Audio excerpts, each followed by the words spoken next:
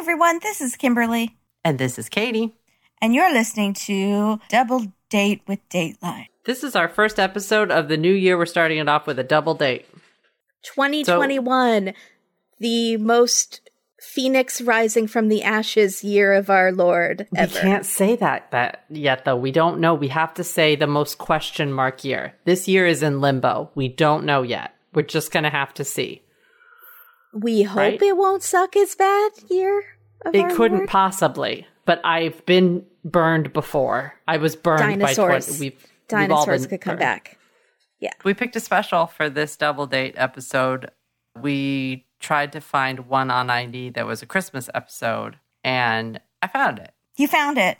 It happens to be my worst nightmare. It is. And not the show Your Worst Nightmare, also on ID. Let me put it this way. I did ask Kimberly ahead of time if this was okay, because I was concerned, because I know this is a fear of hers. And so I'm going to start this off with a trigger warning for people that are extremely claustrophobic. Right. This will not be an episode for you. Yeah. Because of what happens here. I feel like this is everyone's fear, or it should be. If it's not, like, what's wrong with you? Is this not a normal fear to have? I think this is like more if you have a phobia. If you can't even hear about this. Like, I can't watch the movie Cliffhanger with Sylvester Stallone because I sweat so bad that, like, I have to take 15 showers. No, I can't watch things with heights. Yeah, I really freak out. Yeah. But I also really freak out when this particular thing happens on TV and have trouble watching it. Yeah. But I got better. Like, this episode did not bother me as much as I thought it would. There was an episode of CSI that they did where it happened, and that one scared me more. So The Vanishing? That didn't scare you? I'm assuming that The Vanishing was based a little bit on this. Oh, The Vanishing is the worst. The absolute worst. So let's get into it. This is a crime to remember.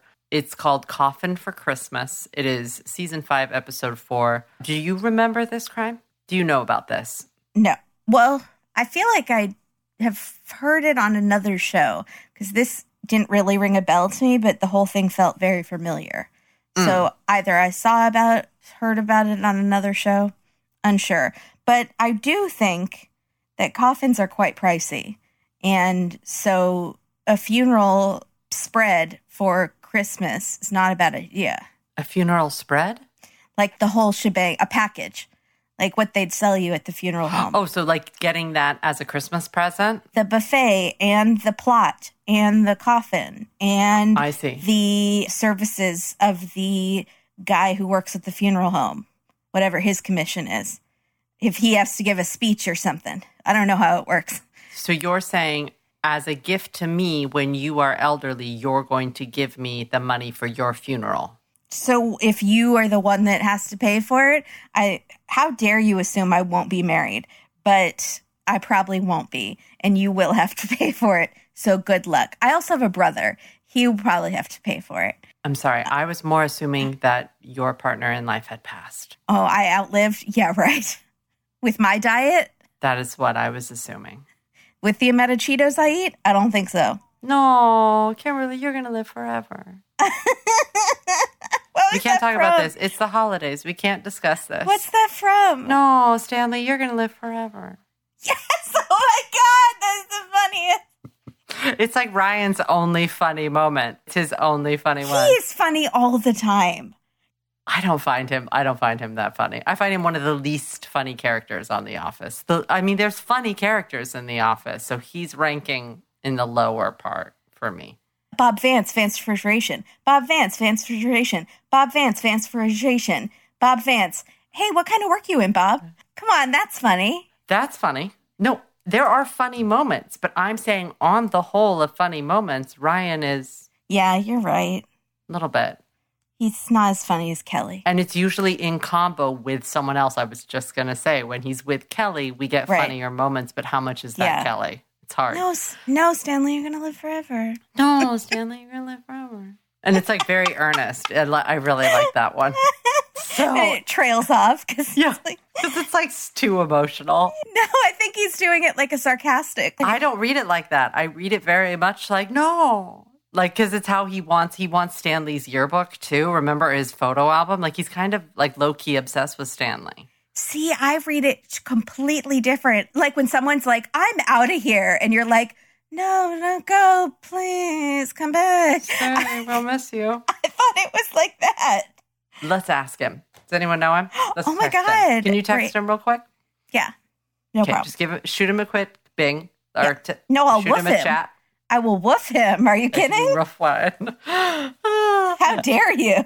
Anyways, none of this has to do with anything about what we're talking about, which is the trigger warning for this episode for claustrophobics. But maybe you want to hang out because the ending may not end the way you think. So we are opening. The opening doesn't help. We're opening with young ladies, young girls, preteens, tweens, in a grassy lawn, all in like white and pink dresses with bows and flowers in their hair, and a young woman in voiceover telling us that the sunny, warm Florida brings its own Christmas traditions to an otherwise snowy holiday. And basically their Christmas traditions include playing creepy games. Keepy Graves. That's like Slender Man. Slender Man's nickname is Creepy Grains. Creepy Graves. Creepy games on a lawn. The girls in a circle chant, "You're dying, you're dying, you're dying." I was judging at first, like, what children play this game. But then I thought about the Bloody Mary and light as a feather, stiff as a board, and Ouija boards and all the weird stuff that kids do. And then I guess it wasn't as weird. It's weird to play this game at Christmas. I don't feel like it was a Christmas game. Around the birth of the baby Jesus. I feel like it's just something they played all the time. I think so too. I think they were doing it for dramatic effect, but it seemed weird for them all to be also in pink and white at Christmas. It seemed like Easter. Also, if you're talking about people raising people from the dead, again, Easter. But that's fine. This is another side note. Stay on theme, children. Get with it. This is where you should be pretending to give birth while being a virgin. But Kimberly, it's Florida, so...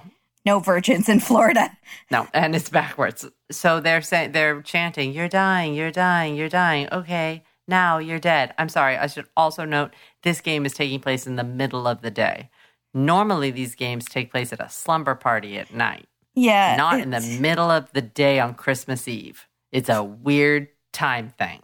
Rich people, man. But it's also in the 50s. No. Well, yeah, I guess it would be the late 50s. Okay. Because what happened is in 68 or something. So I think this would be in the late 50s. I don't think this game was around in the late 50s. It's just make-believe, and then you dramatically pretend that one of your friends has died, and you're trying to revive them, like Pastor Biley with his group in Africa that he does, like Chad Daybell. So you're dying, okay, now you're dead. So it's very overdramatic. Poor Barbara is the young girl lying in the grass with her arms crossed, and they all have to concentrate really, really hard to bring her back while lifting her body and saying, "Light as a feather, stiff as a board." And I was like, is this all the same game, or are we just wrapping them into one? I don't remember the death part being part of Light as a Feather, Stiff as a Board. Me neither. But maybe we had shorter attention spans in our day and age, so they cut that part out of the game. I'm sorry, you had a shorter attention span because there's no way I ever played that game. Oh, no, you didn't. No, I wasn't also allowed to go to slumber parties, so I wasn't given an opportunity to play Light as a Feather, Stiff as a Board. But I'm going to play it with my husband and my cats, and we'll see how it goes. So they're lifting her to see if she'll levitate off the ground. I can tell you right now, I'm sorry, that one of your cats, you will not be able to lift off the ground with one pinky. Say his name. Say his name. I don't want him to know. If you're going to shame one of them, shame him to his face. No, I don't want him to know. I need you to apologize to Bruce. I'm sorry, Bruce. It's all right. He'll be all right. So he just needs to eat some kibble. Bruce is thick like me, and it's fine, Bruce. We are both sides beautiful. Thank you. I appreciate that. So, anyways, this is just a game, Kimberly. It's just a way to pass the time. Well, they didn't have Nintendo then. Right. But what happened to Barbara was not a game at all. So let me be clear that all of this footage of the Light of the Feathers, Stiff as a Board game is being interspersed with a young girl the same girl, Barbara, actually appearing to be buried alive in a dark swamp in a coffin by several men. Mm-hmm. So that's pretty spooky.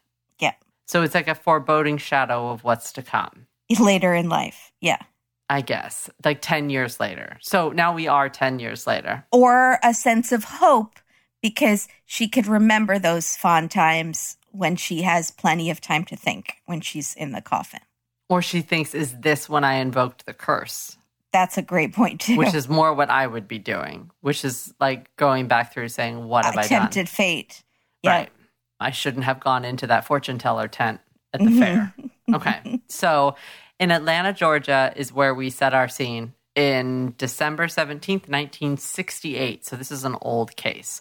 And our narrator, one of our main narrators for this, is one of the ladies from My Favorite Murder. Named... Karen. Thank you. I wanted to say Yvonne. Yvonne is no one, is it? No. Is Yvonne part of My Favorite Murder? No, it's Karen and Georgia. Karen and Margaret. Okay, nope. Georgia.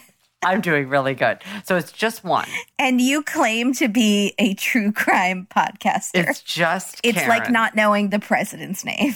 And Karen did a really good job, and I feel like Karen could have her own show on ID. She's on this show all the time. She's a regular on this show. So people out there may have, if they listen to us and My Favorite Murder, which I think that most people listen to My Favorite Murder, then you may have heard this case. Yeah, but not the way we're going to tell it.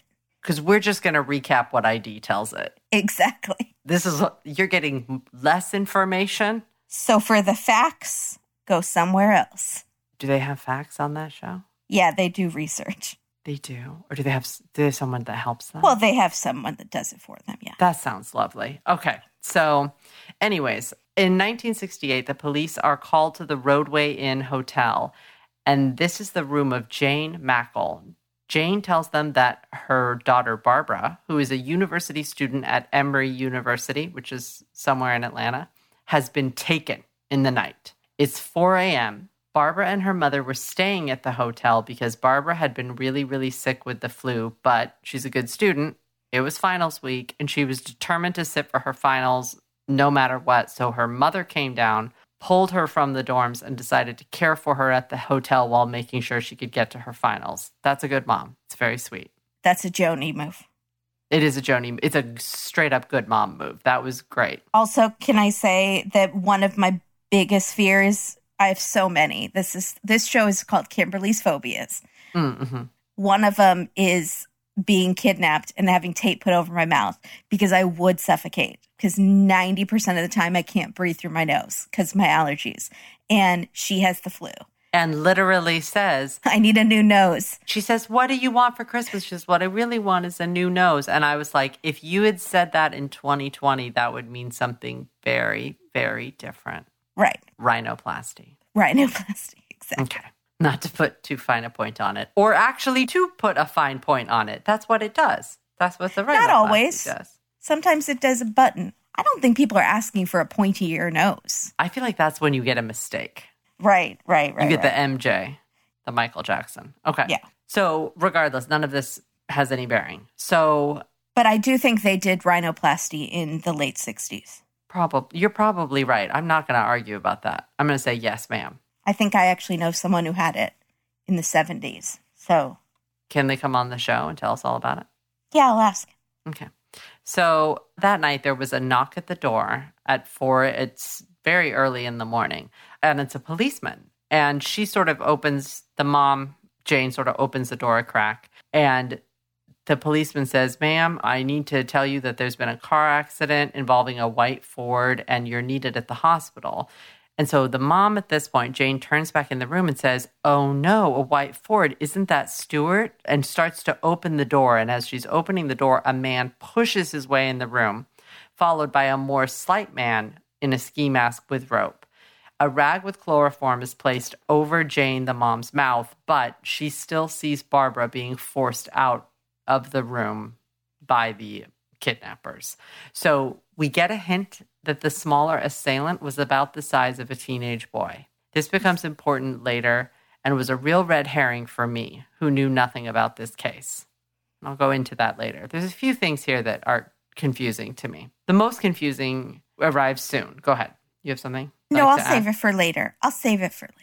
Okay. And I lost one of the things I was going to say. Into what? Into the void.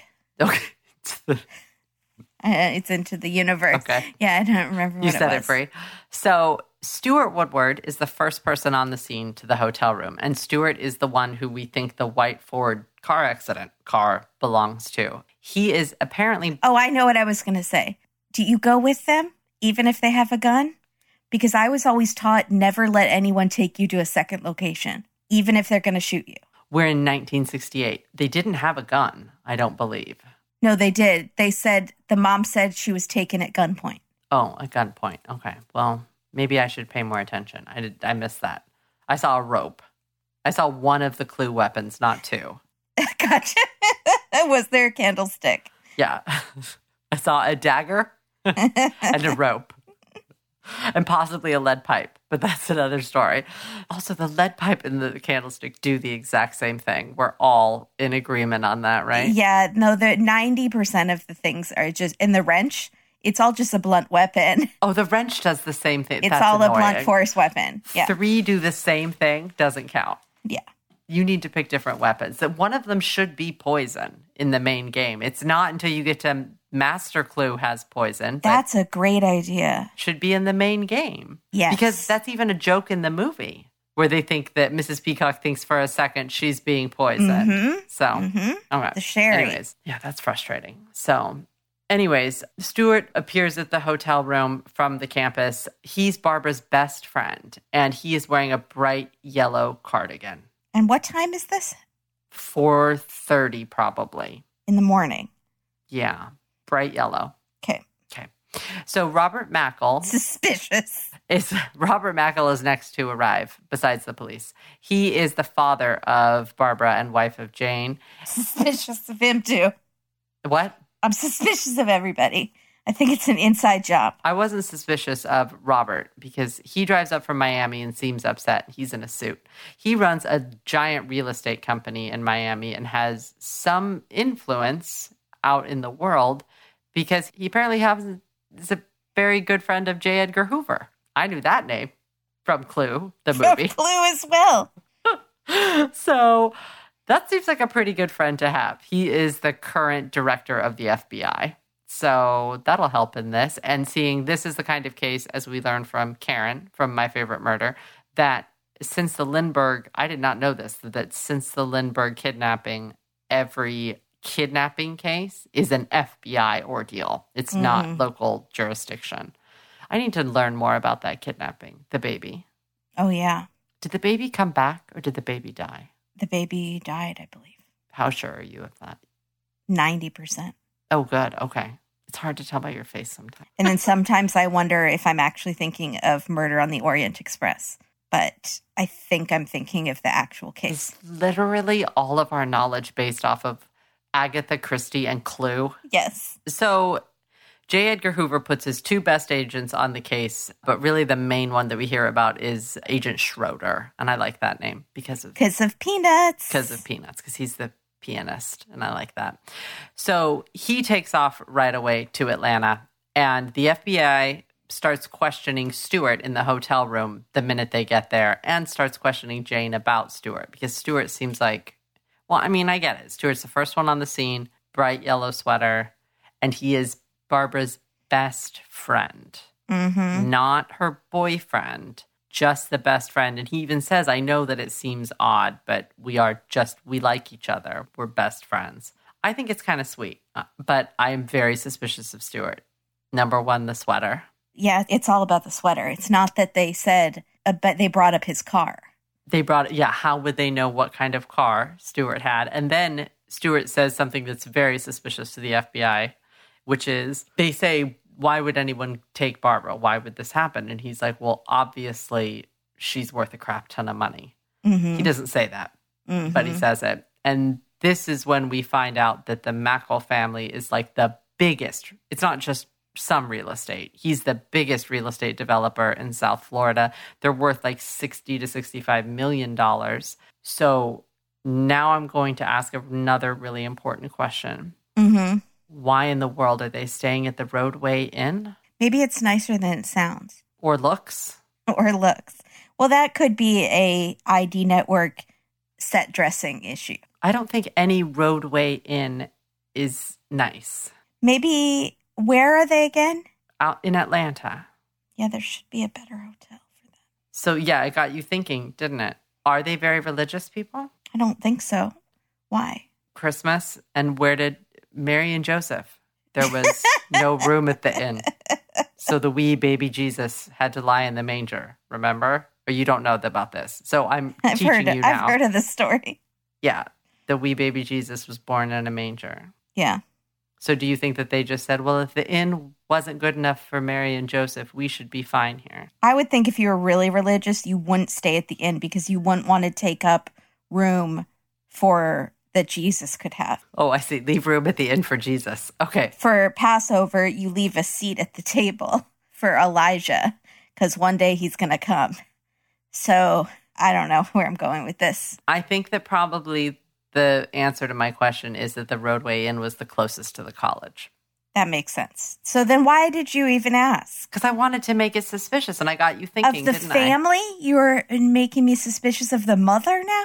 We don't know anything yet. Why aren't you I was suspicious of them all. Not of the mother. I was like, no, Stuart's definitely in on it, and Jane seems nice, but we've seen this before. So I was questioning. So baseline, they're worth a lot of money, but Stuart is the only one talking about the money. So for some reason, this makes him number one suspect. But I think the thing that makes him more a suspect is the fact that he just leaves and goes home for Christmas break. What kind of a shoddy best friend? Mm-hmm. Your best friend has just been captured and you're like, okay, I got to go home for Christmas break and see my mom and dad and do my laundry. No, Stuart. What would you have suggested he do? Start a search party? Accompany Jane and moral Robert support back to Miami. Yeah. And say, I'm going to stay with the family. Best friend. If you were missing, I would be camped out at your house. Thank you. Whether your parents wanted me to or not. And I know you would be camped out here because you would think that my family was incompetent and you would be right. So that would be the right move for you. So, but he doesn't. Stuart goes and the FBI tail him, which is smart. That's weird. You're right. That's really weird that he leaves. It's weird. There's a few things that are weird. So they're going to keep an eye on him, which makes me feel better. The FBI by this time is also stationed at the Mackles Miami home. And at 10 a.m. that morning, they get a call from a woman with an accent saying, "This regards Barbara. Please listen very carefully. Tell police to look under a tree in the northeast corner of the house." It's like, what is this, a scavenger hunt? Yes, this is when it got exciting. And I was like, okay, here we go. Now we're starting. So in the northeast corner of the house, first of all, I don't know how they knew which tree it was because there's a lot of trees, but that's fine. They find a beaker, like this broken Benson beaker with a ransom note rolled up inside. So scientist kidnapped her. So a scientist. So she was kidnapped by science. Yeah. And so they think that there must be either an accomplice in Miami who planted the note or the note had been there for a while, which I was kind of like, okay, we figured that out. The note was probably there before, but that's fine. The note asked for $500,000, which today is like 3-point-something million. And then the note gets a little scary. It says that Barbara is buried in a, quote, capsule in a remote piece of soil. So now we get to see Barbara screaming in her box under the ground. But there is a speaker. I don't think there's a speaker in the coffin, but there are these air holes kind of coming up, these pipes through the ground. And she's screaming, screaming, screaming. And they say, "Stop being a baby and turn on the fan." Part. Yeah. They say, "Stop being a baby. Don't be such a baby. Turn on the fan." And so there is a little switch that she can flip with a fan in the capsule, which I thought was kind of fancy and newfangled. But there's also a light that's attached to the fan. So she has light in the capsule and a fan. And the note says there is enough food, water, and air for a few days, but after that, the air will run out. So you're out of time. I think this is what the CSI episode was an homage to, because it also had a light that was attached to a fan. So, like, you didn't want to use too much electricity. This is a Las Vegas CSI, isn't it? Yes, it was. I've seen it. Yeah, it was a two-parter. Yeah. I feel like we watched it together, actually. Did we? Yeah, because I needed moral support. Did we watch it in a hotel room? No, I think at my apartment. Which apartment? The current apartment? No. Do we watch this at the porn apartment? Yeah, at the porn apartment, I think. Sorry, Kimberly was not doing porn in her apartment. She had some neighbors that had activities. Why can't you just let them think that? Oh. Why do you got to blow up my spot that I never did porn? Okay, M. Mark that point. I'll have to go back and insert me sounding like, oh, yeah, back when. Does that sound convincing? So it's not great. This is a trigger warning nightmare. It's pretty bad. She's in a box. It's scary. But for some reason, they gave her water in this like thermos that's down by her feet with a long straw so she can suck on the straw. And then there are caramels. That's not food, y'all. You can't give her wrapped up caramels. She has to unwrap individually wrapped caramels. No, that's a terrible idea. That just makes you more thirsty. So anyways, it seems gross. It seems like that's not a good food. Maybe they thought just like sugar to sustain her. Were they something else? Were they food cubes, like astronaut food, where it's compacted?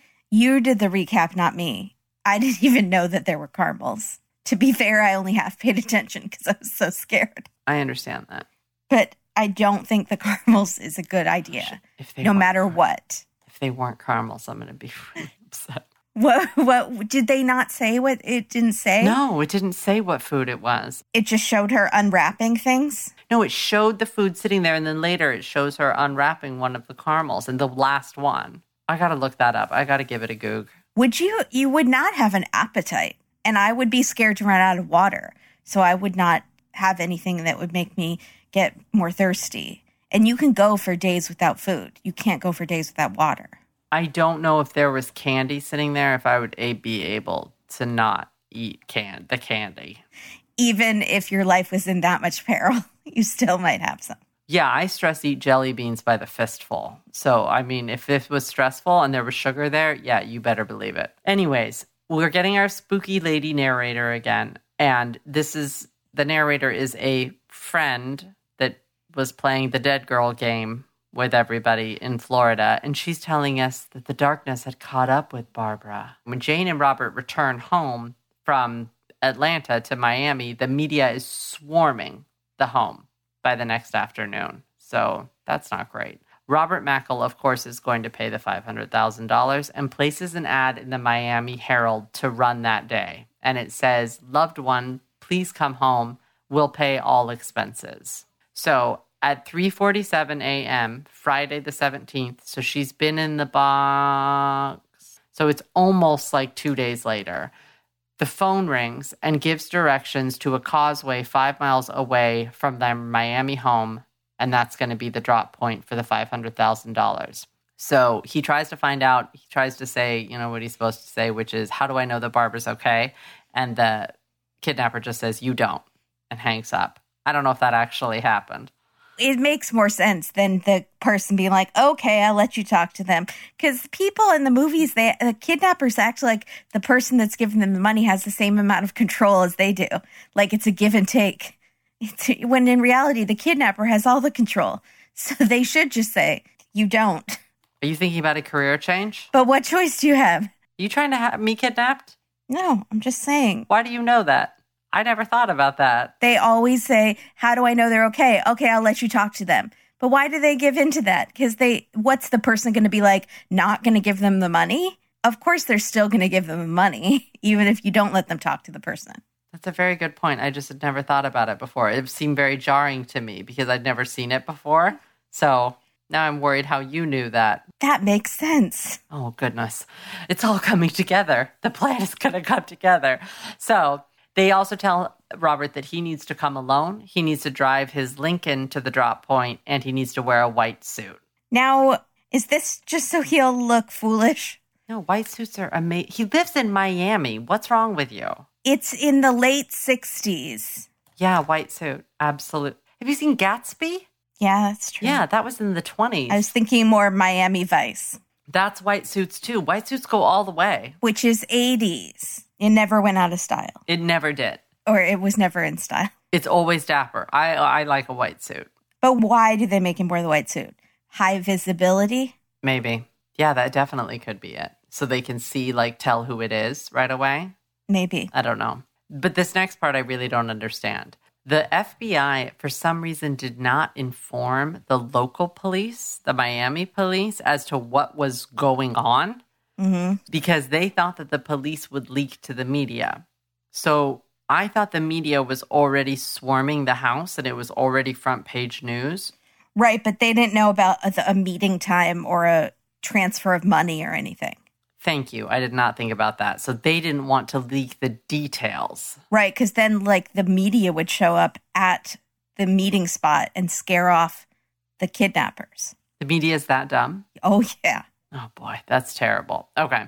So unfortunately, though, this causes a problem because we hear over the police radio that there's a something in progress and we need officers down here right now because there's a man struggling with a large suitcase and a gun out in the wild, out in this brush area. They didn't know what they were seeing. They didn't know what was happening. So they draw guns and try to apprehend the man, and he drops the suitcase and runs away from the police. So basically, the cops mess the whole drop up. This exact thing happens in our Patreon episode, Ransom. And also, we yell, Quinn! Quinn! about 800 times. So if that interests you, check out our Patreon at the $10 level.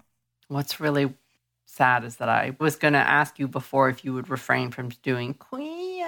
No. Queen. Not. And then, okay, you won't. All right. Can't. Nope. Can't. Stop. Won't stop. Shan't. So basically the kidnappers now have no money, had to run away, and have no incentive to tell the family where Barbara is. So the family is pretty upset that the cops messed this up for them. Couldn't they just tell the cops and trust that the cops are not going to tell the media? Apparently the Miami police is Gabby.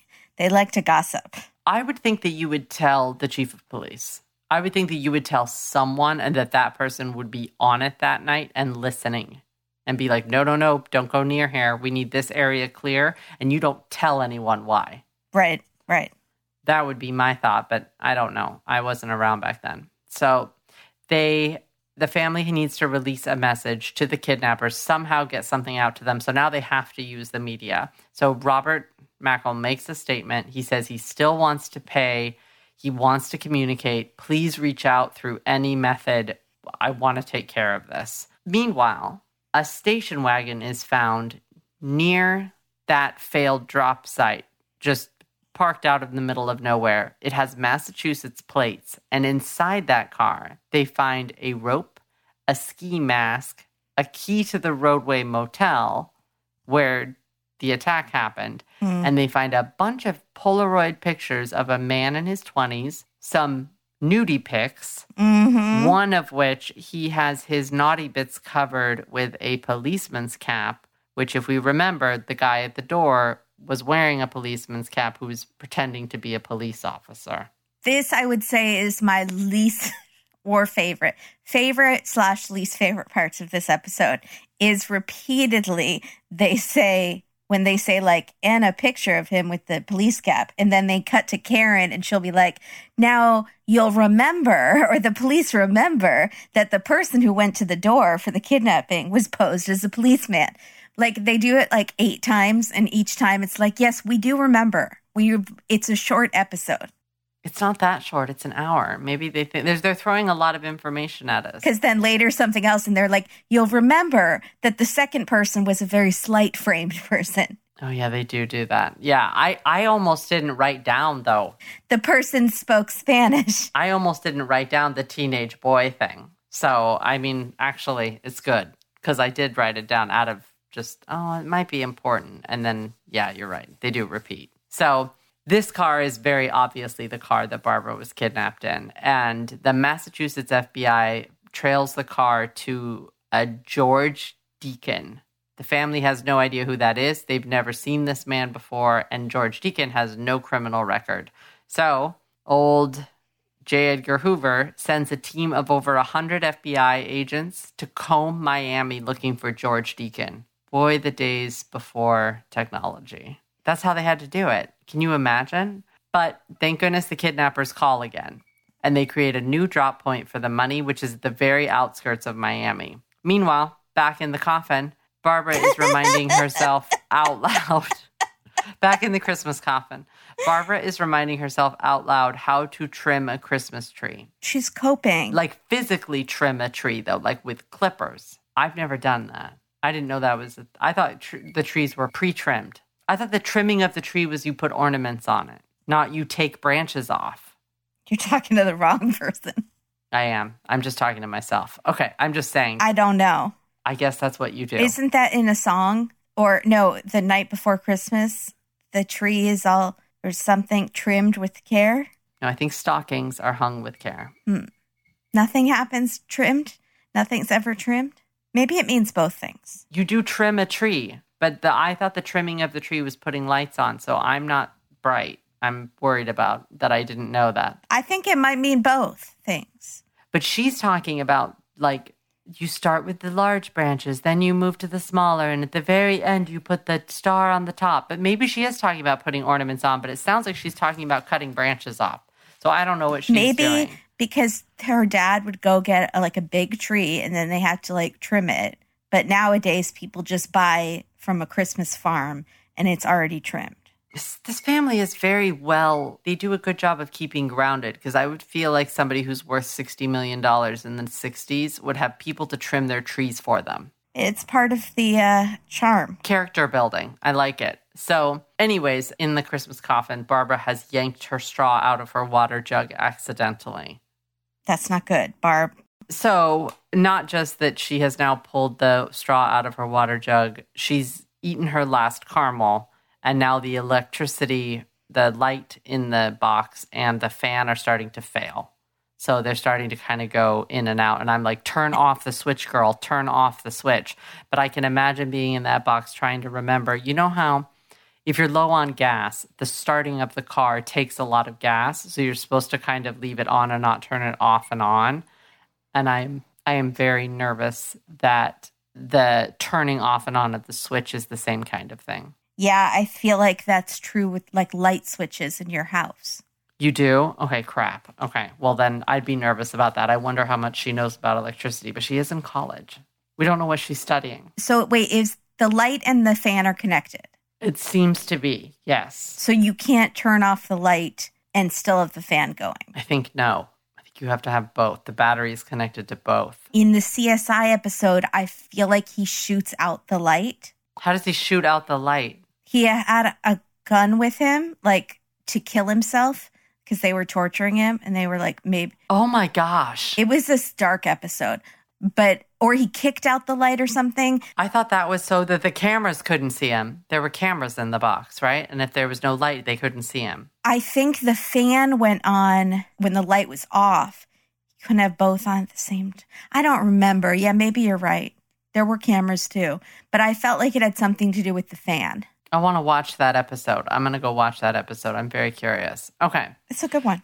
And the funny thing is, I didn't really even watch that show, but I really wanted to watch that episode. I think I wanted to conquer my fear. The weird thing is, I remember the double and triple storylines of CSI pretty well, but I don't remember any individual episodes, except for the baby one. The guy. Was that CSI? That dressed as a baby? I don't recall that. Okay. Anyways, the second drop is successful. Yay! But the FBI are really struggling to find George Deacon in Miami. Nadoy. That seems impossible. But they do get a hit on the name that there is an employee by that name at the University of Miami in the Marine Science Department. So they go to the Marine Science Department and, of course, show us all the beakers lined up. And the beaker, science did kidnap her. Or it was a clue that it was that Muppet beaker. Beep, beep. Mm-hmm. What's his noise? Yeah, that's it. He doesn't make noise. Okay. Yeah. So they talk to George Deacon's boss, and he says that George Deacon came with impeccable resume, very good at his job. He can build anything. Like, he worked on these boating expeditions for the Marine Science Research Department, and he would build all these things for the boat, including these ventilated boxes for specimens to travel in. So it looks like George Deacon is our fellow. The boss also says that he has one friend named Ruth, to which I said, okay, who cares? And then they say that she is a small woman, about 5 feet, which at this point they do Kimberly's favorite thing, harken back to Jane Mackle telling us that the second assailant had a slight frame like a teenage boy. To which I said, how many teenage boys are 5 feet tall? You mean like a 10-year-old boy? I think there are plenty of teenage boys that are teenage as anyone 13 or older. But if somebody was to say teenager, what age would you think? Just think teenager. How old are you automatically thinking? 15. Yeah, I'm thinking like 16. Do you think there's a lot of teenage boys at 15 or 16 that are 5 feet? I know one because he's in my family. Are you taking a personal affront to me asking this question? Well, as someone who hasn't quite even gotten past that yet in my old age. You're taller than that. I'm barely taller than that. You're 5'7". My mom is not past that, though. But I feel like that is a weird comparison to make. I would say you would just say they were very, very small. I would have thought it was a woman, a grown-up woman who was small. I don't know why they think it's a teenage boy. I feel like, are they making comments about her being flat-chested? Because I feel like that's mean. No, I don't. Well, maybe. I have often described myself as having the figure of a preteen boy. That has happened multiple times. And also not just the figure of a preteen boy, but also having adult acne that is reminiscent of one as well. Aww. But this is why I could not be happier to announce that this episode is sponsored by Apostrophe. It's a prescription skincare company for people that are ready to take their acne seriously. You are giddy right now. I'm so happy. And if there's one thing that I take very seriously, it's my face. That's all I got. It's your moneymaker. As the host of a podcast, it is your moneymaker. But many of you may remember that in the earlier days of this podcast, I referred to having adult acne on a semi-regular basis, or I did and cut it out because I was embarrassed. But it was referenced almost every episode, whether you heard it or not. Yeah, that's true. But if you suffer from adult acne, you know what kind of a toll it can take on your self-esteem. There were days when I didn't want to really leave the house to go to the store, and I felt like I couldn't do so without makeup under any circumstance. And there were actually events that I didn't attend because I was so embarrassed about the state of my skin. I got adult acne much later in life. It was a surprise to me. I didn't know how to treat it, so I tried everything over the counter for well over a year and complained about it so much to Kimberly and Oliver that Oliver gave me the ultimatum of, you have to find a dermatologist, because he saw how much it was affecting me. Now, I tried really hard to get a dermatologist appointment in Los Angeles, and it was really difficult for me to get one that was less than 3 months away, number one. So, after doing a Google search, I found Apostrophe. I have been using Apostrophe for a year, so that's why I'm so giddy. I was so excited to tell you guys about it because it has been a godsend to me and my skin. I do not refer to my adult acne anymore because I don't have adult acne anymore, and that is fully thanks to Apostrophe.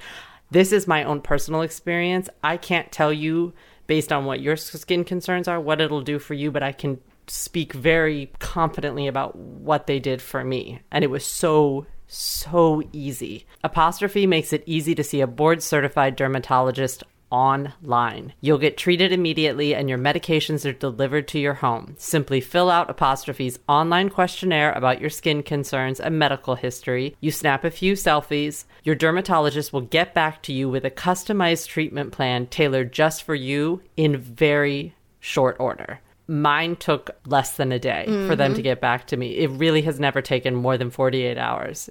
Yeah, mine too. Way quicker than I thought it was going to be. It's definitely quicker than actually waiting to get an appointment. Apostrophe offers topical and oral medications, so you can treat your acne from the inside out as well as the outside in. Apostrophe treats acne. They can also help you with other skincare goals like reducing redness, wrinkles, and dark spots, which until recently... Check. I'm assuming they're going to stay. They're called age spots, Katie. It's called dark spots, Kimberly. So I cannot recommend this service highly enough, and I'm so excited to give you a deal. Get $15 off your first visit with a board-certified dermatologist at Apostrophe at apostrophe.com/dateline. Use our code DATEDATELINE at sign up, and it's $15 off. And this is available only to our listeners. So to get started today, just go to apostrophe.com/DATEDATELINE, click begin visit, and then use code DATEDATELINE at sign up, and you'll get $15 off your dermatology visit. Amazing service. Thank you so much, Apostrophe. Yay, we're so excited.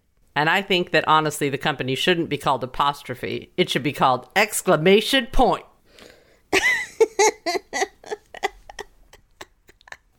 Back to this assailant description. This very tiny assailant. It seemed weird to me. That seemed like a weird description, and it threw me off. That now all of a sudden we're looking for someone 5 feet tall. I would have liked to have had that information. Because that tells me also, how small was Jane? Wouldn't you just push them down? Be like, bye. Well, the mom was chloroformed, and the daughter had her hands tied behind her back by the person who had the gun. She must have been chloroformed extremely quickly. It must have been like, boom, boom, hand on the mouth. Also, she froze. That's a natural response. I'm just saying I would probably try to fight off someone who is 5 feet. See, I think the same thing, but we don't know because we're not in that situation. That's true. All right. Yeah, I get. Okay. Anyways, so also Ruth has a Spanish accent, and that is the accent used by the person who said, this is in regards to Barbara. I can't do a Spanish accent tonight for some reason. I think because I've been watching Derby Girls, so there's nothing I can do. Dairy Girls? That's what I meant. Dairy Girls. Yeah. Isn't it so good? Oh, yeah. I wish we could be in it. I was like, Kimberly and I would have had fun with this. It's so well done. Mike V, you nailed this recommendation, my friend. Yeah. It's really, really fun. So good. Yeah, I'm excited. I'm going to be sad when it's over. So, I was so sad when it was over, and I kind of just wanted to start over, like from the beginning again.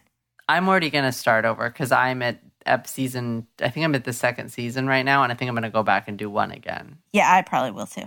Yeah. So, how many seasons are there? Are there more than There's 2? only 2. Oh, gosh. Okay, I'm going to slow down. So, she has a Spanish accent, so now we know that is probably our accomplice in this crime with George Deacon. So next, but I'm thinking at this point that there's more than 2 of them for sure. You're still thinking the yellow sweater is involved. I totally am. So next, a man comes forward to say that he had bought a trailer in a thrift store parking lot from George Deacon a few days ago, one of those detachable trailers that you can like hook onto a car. He said it was too good a deal to pass up. It was $35, and the seller was in a real hurry. And he said, but I really got the creeps when I saw this. And he shows a newspaper clipping about the bungled ransom attempt. Now, I don't know if he cut that out himself and brought it from home to show the cops, or he found it in the trailer. It seemed like he had found it in the trailer. Yeah, that's why he was creeped out. Yeah. Oh, okay. That's why he was Why would he be creeped out by something he found out in his own paper? I didn't know. I didn't understand why George had cut out the article perfectly instead of just ripping the page and leaving it. It's, you know what I'm saying? It was like a perfectly clipped article. Maybe she did it. Okay, that could be like, to frame later. Maybe he's a scrapbooker. Yeah, when they're living in Mexico with their millions of dollars. I get it. Okay. Or $500,000. So anyways, there's also a bundle of letters left in the trailer, and some of the letters are to George Deacon, and some are to someone named Gary Christ. So Gary Christ is a fugitive from a Northern California prison where he had been serving time for multiple car thefts. He had escaped from prison and apparently made his way to Florida because his fingerprints matched exactly to those found in the station wagon found at the ransom drop. Dun, dun, dun. So we've got our man for sure. But at this point, it's been 4 days. Barbara's been in the box. But he has both names. He's the same person. Yes, sorry if that wasn't clear. George Deacon, Gary Christ, fugitive from the law are the same person. So George Chris, scientist, marine biologist, and Gary Chris, fugitive, same person. But at this point, it's been 4 days and Barbara has been in that box. Chances don't look so good. She's not looking so good. However, the FBI gets a call, and it is a set of driving directions to an area about 25 miles away from the Roadway Hotel. It's this rural part of land outside Atlanta, and I am sort of like, how are they going to find her?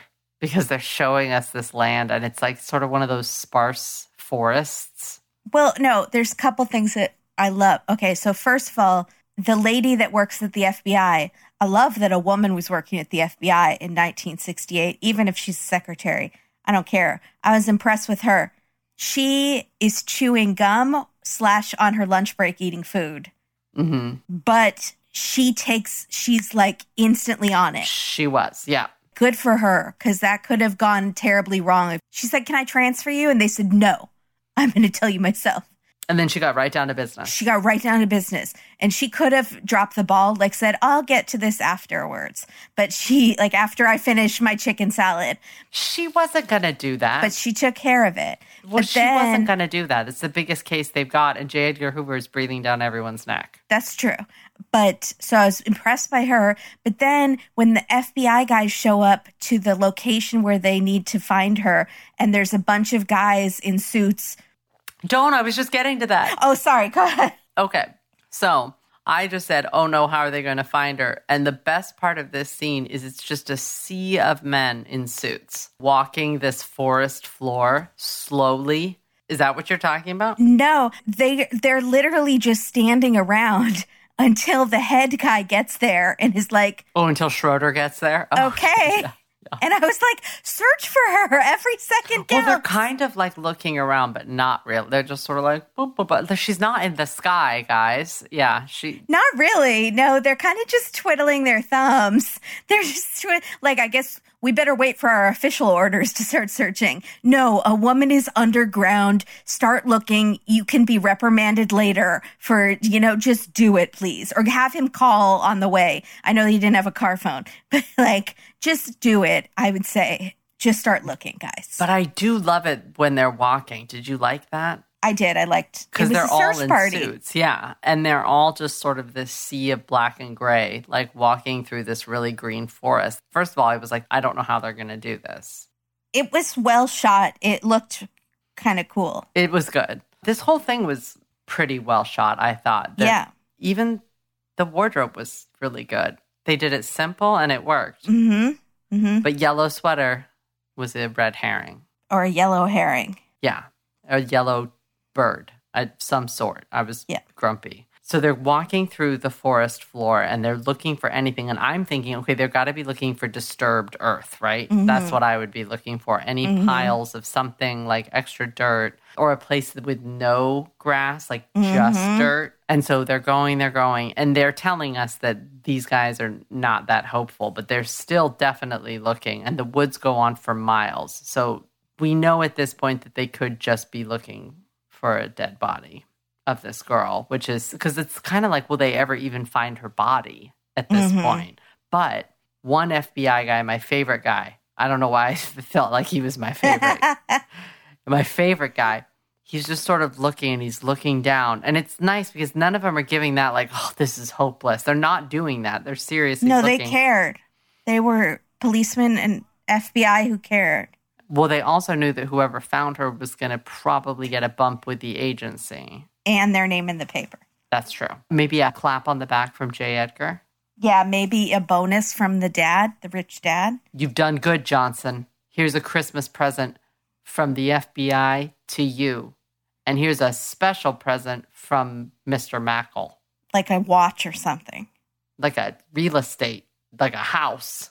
Maybe they send him to like Hawaii, like someplace beautiful. Or maybe we should never be in a service position because we seem to only want to do it for goods and gifts and money, whereas they maybe were just doing it. That's not true. Out of the goodness of their hearts because they serve as a living. Maybe that's your thinking, but my thinking is more I want to make sure that he gets his something for him. It's Christmas. I want him to have something nice. Go buy yourself a sweater. No? A yellow sweater. But you said that's why they're all searching so hard. I did say that. All right. So don't try to walk yourself out of it now. I'm trying to walk myself out now. Okay. Well, anyways, so speaking of walking out, he's walking in the woods and sees the 3 pipes sticking out of the ground and is like, hey, guys, I think there's something here. And goes to his knees and starts digging with his hands. And this was my favorite part because all the FBI guys come out and are yelling like, Barbara, can you hear us? Knock if you can hear us. And they're all digging with their hands in their suits. That's good stuff. That's a good visual. And I wonder if they must have in real life. They must have just, and so they're pushing the stuff away. And Barbara is looking very not with us in the coffin. She looks like this might be it. But then she hears the voice of the creepy voiceover girl going, you're dying, you're dead. Great. Light as a feather, stiff as a board. Light as a feather, stiff as a board. Come back to us, Barbara. Come back to us. And Barbara wakes up and is like faintly knocking on the lid, like, I'm here. And I was really excited because I knew she was going to make it out. I was like, oh, this is good. Because the other Christmas episode I watched was a home invasion and the woman makes it out, but she's paralyzed. So I was like, well, that's really sad. That's rough. And she still has a really good spirit, and I really wish her all the best, but it broke my heart. I have a dumb question. If there are pipes that go to the ground, above ground, how does it run out of air? Kimberly, I have a lot of scientific questions about this episode. I mean, I assume, because the box would fill with carbon dioxide. Were the pipes actually there? But the pipes needed fan to bring out the carbon dioxide and bring in the oxygen? I don't understand. Science? Beaker? Call us. Barbara Maskell. Coffin. No, don't Google it. Interesting. Oh, there's the thing. Oh, here's a picture of it. There's a fan and a light and 2 vents, and she was buried face down. Oh, they made her take a picture. Yeah, they did. There's a book on it, 83 Hours Till Dawn. She wrote a book. I see the hole here. I don't want to see it. But it does show the box with her being face down. But maybe this is something that he drew, like the schematic of the box. Buried alive box. No, but he did take a picture of her. So this story must be much more involved, obviously, than what I'm saying. Obviously, it's an ID show. Oh, that's crazy. Yeah, there were 2 air hoses to the surface. So how is she running out of air? The challenge also was to keep her inside, so he lied to her that if she broke through the coffin, the water in the surrounding soil would drown her before she could be saved. That's really bizarre. Okay, we need to find out more about this. So this must be more involved. I don't want to find out more. I'm pretending this never happened. Well, it's good because right now she gets out. So it's very, very dramatic. They're digging. There's violence going. She's looking almost dead, but they pull her out and she is alive. J. Edgar Hoover calls Robert Mackall himself and personally tells him, we got your daughter back and she's safe. I can't do his voice.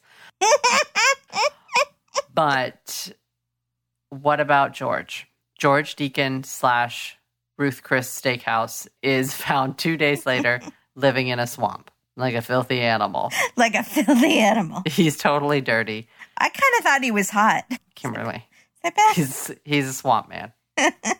Not like a sexy swamp man. He's just straight up swamp man. He doesn't deny anything that happened, and he admits that this Ruth Eisman Shire, was his accomplice. But Ruth was not also living in the swamp.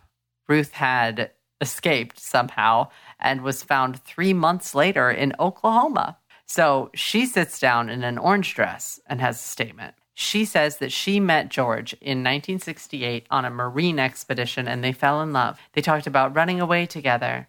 And he says, yes, we can do that because I have the perfect crime. This seems like it was a more involved conversation. She's really simplifying it, but that's okay. They capture a young rich girl and then they live off the ransom like kings. So he goes to the library, checks out a book of the social registrar, and they pick Barbara Mackall. They basically pick the family, and this is the girl. I don't know why they wouldn't pick someone younger would seem easier to take. Just somebody not in college. Right. Someone in like high school. Yeah, that's a good point. I could see not wanting to kill a child, but I don't think their intention was for her to die ever. They made air holes. I don't think they cared. It's very strange. They start observing her. They go to Miami, bury the note like we thought before. Then they go to Atlanta, find out that she's staying at the hotel. And it's at this point that I realized that Barbara was buried in the box while having the flu. And then I got really upset. Yeah. Because that's just not being buried alive. That's being buried alive really sick. Yeah, it's rough. No tissues. Poor thing. A fever. Oh. Oh, it's really bad. So, yeah, that's insult to injury. So, anyways, after they kidnap Barbara, they become separated, Ruth and George / Christ.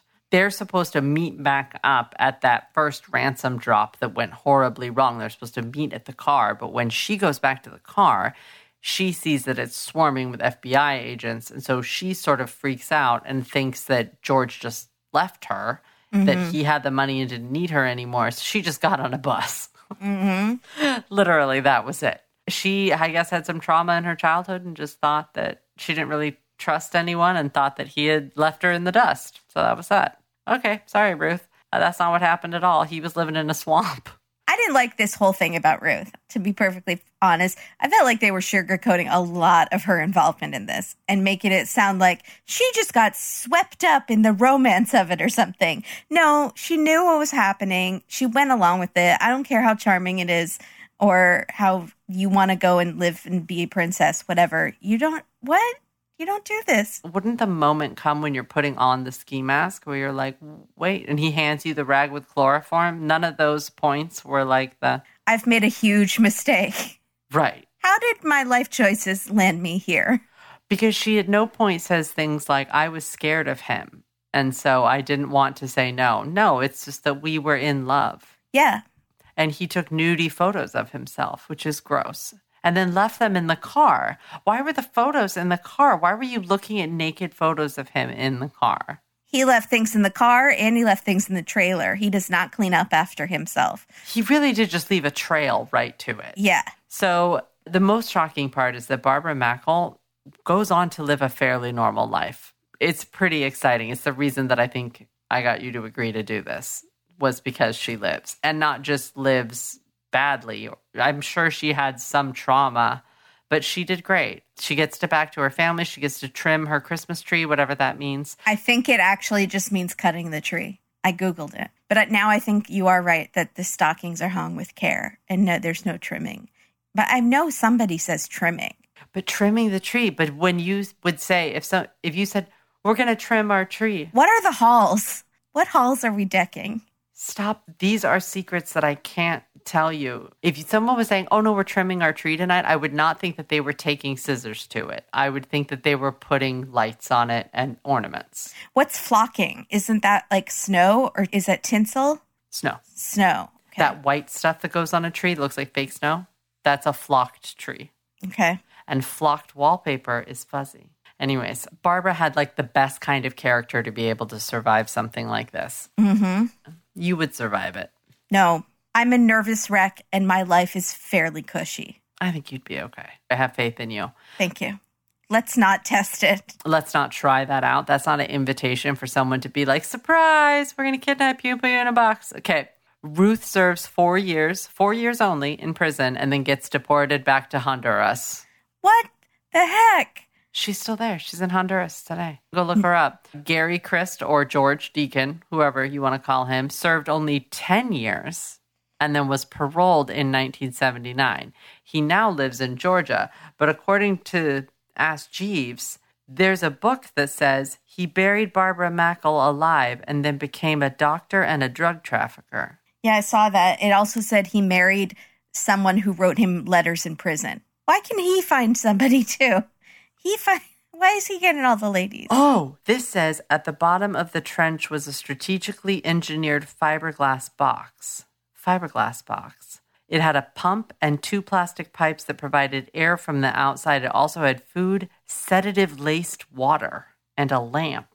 Oh, sedative-laced water. So he drugged her in there. I would say thank you. Give me all the sedatives, please. Oh my goodness, that's so weird. And that's why it needs a pump for the air to go down.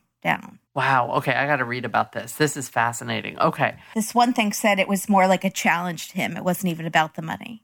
He wanted to be an evil genius. Oh, that makes it so much creepier. Ew, I don't like it. Ew. Okay. So the Christmas miracle to the whole story is not that she got out of the box. It's that she married Stuart. She marries Yellow Sweater. And she traded a yellow sweater for a yellow ring around her finger. Did you write that down or did you just come up with that? No, I just came up with that. That was very good. Thanks. I like that.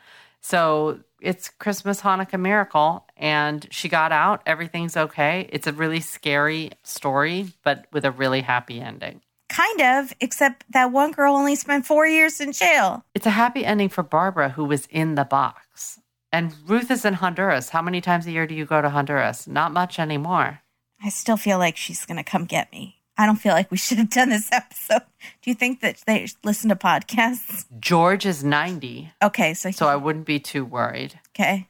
Ruth is maybe 86. Are you really worried? What? No. A little. No. You're not worried. Maybe a little.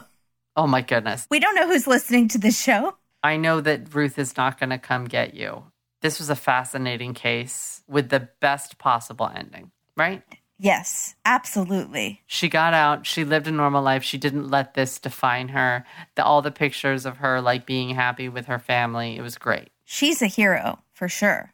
Yeah, she really is. And also, the parents did everything right in this case. They did exactly what they were supposed to do. Yeah, really only that misstep was that police thing. Right, and it wasn't their fault. Yeah. So this could have gone horribly wrong, and it also doesn't help to have friends high up in the FBI. Certainly. Maybe we should work on that. Yeah. Who's the head of the FBI now? Can Carrie from Homeland call me? Yes, Claire Danes is the head of the FBI. Saul? Yeah. Mandy Patinkin, where are you? Mandy Patinkin is the head of the FBI now. I don't know. I haven't watched that show in a while. I don't even know if he's still on it. I think it's over. I don't know what I'm talking Actually, about. I think the show is completely over. So yeah, I think it's over. Well, everyone, I hope you have a happy holidays. And think about it this way. No matter what's going on with your family right now, it's not this. That's true. At least you're not in a box.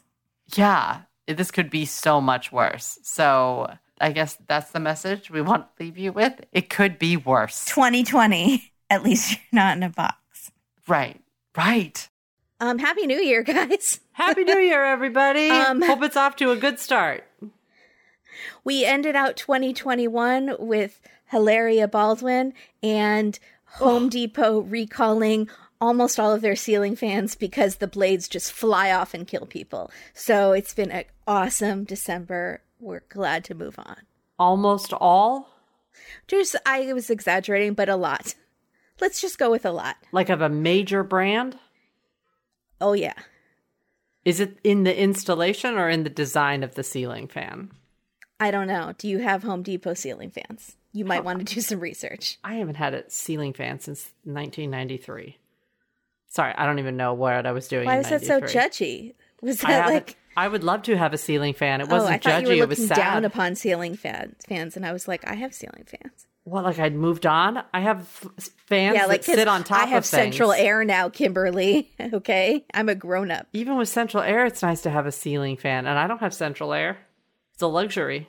So is a ceiling fan. I would love a ceiling fan. Let's move on. Halfway there to a refrigerator in the garage. I have a ceiling fan. Inch moments away. I'm gonna get there. This is my year. This is my year. This is the year of the fridge and garage. Yes, it is. And a ceiling fan, maybe. Happy New Year, everybody. We are thinking about you. We hope that you are doing well and that this year is just amazing. We want the best for all of you.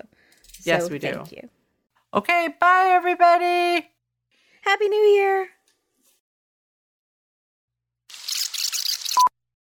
How's Barbara going to the bathroom? Okay, so I was concerned about that as well. I think you just go. You just go. And I think you would be so uncomfortable physically. You would be like itchy and rashy and gross, and it would smell in the box very badly. And then if you're rescued, I feel like you'd be really excited that you were rescued, but maybe you'd be a little embarrassed that you were covered in your own feces. I think you'd be more, I don't think you'd maybe do number 2. I think you'd hold. For days? I don't know. The human body is kind of amazing. I know when you give birth, you do sometimes, and I've heard people just aren't embarrassed about it because you're giving birth and it's the wonder of life and it's not a big deal. So I don't know.